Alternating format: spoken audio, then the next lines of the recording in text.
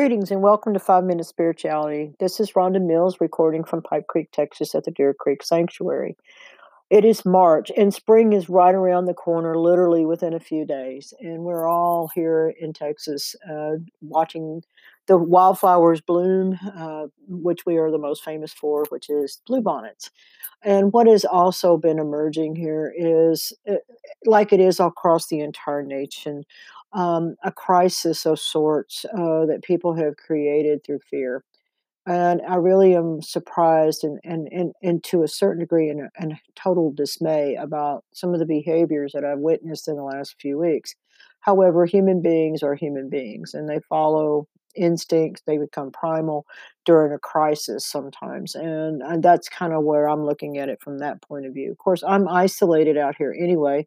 When I live out in Pipe Creek because I have a sanctuary on 2.5 acres here, and we call it our sanctuary because people do come here for respite and they come here for healing. They come here for time to reflect. There's all different reasons that people come to our home and our sanctuary to be here. What is unnerving to me at this time is the fact that people are stockpiling and hoarding, so to speak, out of fear, like things are going to go away. And it's like no, nothing's going away. It's just, we just need to be calm about it. So, anyway, one of the things I wanted to address in this podcast today is how can we overcome these things and create a more positive situation out of a crisis situation?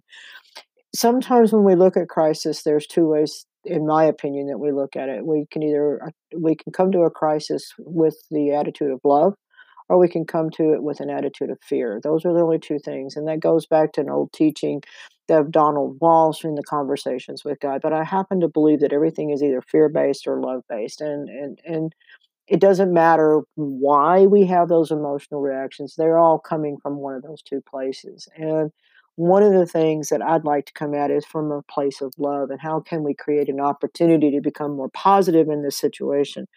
Just because we may not be in physical contact with each other doesn't mean we can't be in communication with each other. Now is the time to utilize the technology that we've been given through Zoom or through Skype or through our telephones, our visual aids that we have on our phones now that are, anything like that to stay in touch with one another and stay in a positive attitude. There's no such thing as isolation anymore like it used to be. We can choose to be isolated only if we want to be and we choose to be. So I believe that technology at this time is actually an advantage because we can stay in touch with one another, even if it's just a text to say I'm thinking about you and that I care and that I just want you to know that I hope you're well. It's just something that's simple. I've been doing that with several people through the last couple of weeks, just touching in and saying, you don't have to spend any time on the phone with me. Just wanted you to know that I'm thinking about you and that I love you and that I hope you're doing well. And sometimes we just have to touch base with each other so that we don't have that feeling of crisis and we don't have that feeling of isolation. So one of those things is very simple. Just reach out and touch, so to speak, through the phone. And I like face to face. So Zoom is good or Skype if you choose to do Skype. Also what is it? FaceTime. If you choose to want to look at someone, do FaceTime. I mean, it's not about being isolated as much as it is just being in a place of where they feel like you need to be safe. There are some people in this world that operate out of fear, and I get that, and I'm so sorry that they do, but here's the truth. An opportunity has come into my beingness. I've been meditating and praying about our situation. And as many of you know, I do an annual dance every year, sometimes twice a year, but it's for sure in May. I do a dance called Star Dance, and it's based on some teachings that I've had through my childhood as well as my adulthood. And I've actually taught other people in my community those teachings. And we honor those teachings by having an annual dance called Star Dance. And the weekend that we would be dancing under normal conditions this year would be the last weekend in May. And there's a lot of astrological reasons and planetary alignments, and that I could go into a lot of that stuff. But those people that are astrologers will understand what I'm talking about. Why we chose that particular weekend to dance this year. But now with all this other stuff going on, there's a need for me to reevaluate maybe the way we do things in the old older fashioned is applicable under some situations, but that doesn't mean that we can't do that this year in a different way. We cannot come to a gathering based on what's going on is probably not wise, but that doesn't mean we still can't dance. And I began to think about this as being now it's time to take those anchors and place them in other locations in the world. And if you're willing to step up and be a part of that energy in May, please contact me at Deer Creek Sanctuary at gmail.com, or you can also contact me directly through uh, private messaging on Facebook if you're wanting to participate. And I can send you an email if you'll send me your contact information, and I'll send you an email on how we perceive this could happen. But one of the things that I have decided to do is open this up for the first time to the outside public to participate in from a long distance point of view. The thing is commitment. It is a 3-day commitment, a 3-day weekend of commitment of holding a space and participating at odd hours of the night. We do it from midnight to 6 o'clock in the morning on a Friday night midnight to Saturday morning 6, and same thing on Saturday night to Sunday morning 6. So we have a 3-day commitment. We start it on Thursday night with a final dinner, and then we fast and pray and meditate throughout the weekend and dance. But that doesn't mean that we cannot do the same thing in a long distance way. What we do is we would connect and we would make that commitment, and we can honestly say to each other, I am willing to be an anchor for this teaching. And it doesn't matter if you have the teaching or not. It's about a willingness of heart and a willingness to connect to the group as a whole, and the group will help you do those anchors in your community. I have had commitments in Mexico. I've had commitments in Israel, England. I also have commitments in different points in the United States. But I'm a firm believer that we could have many, many points of light that could become the anchor during this time. And if you're willing to do that and make a commitment to this group, the Star Dance group, we would be more than happy to have you with us and anchor with us. And as we come through, and I will send you information on what those anchors are and what they mean.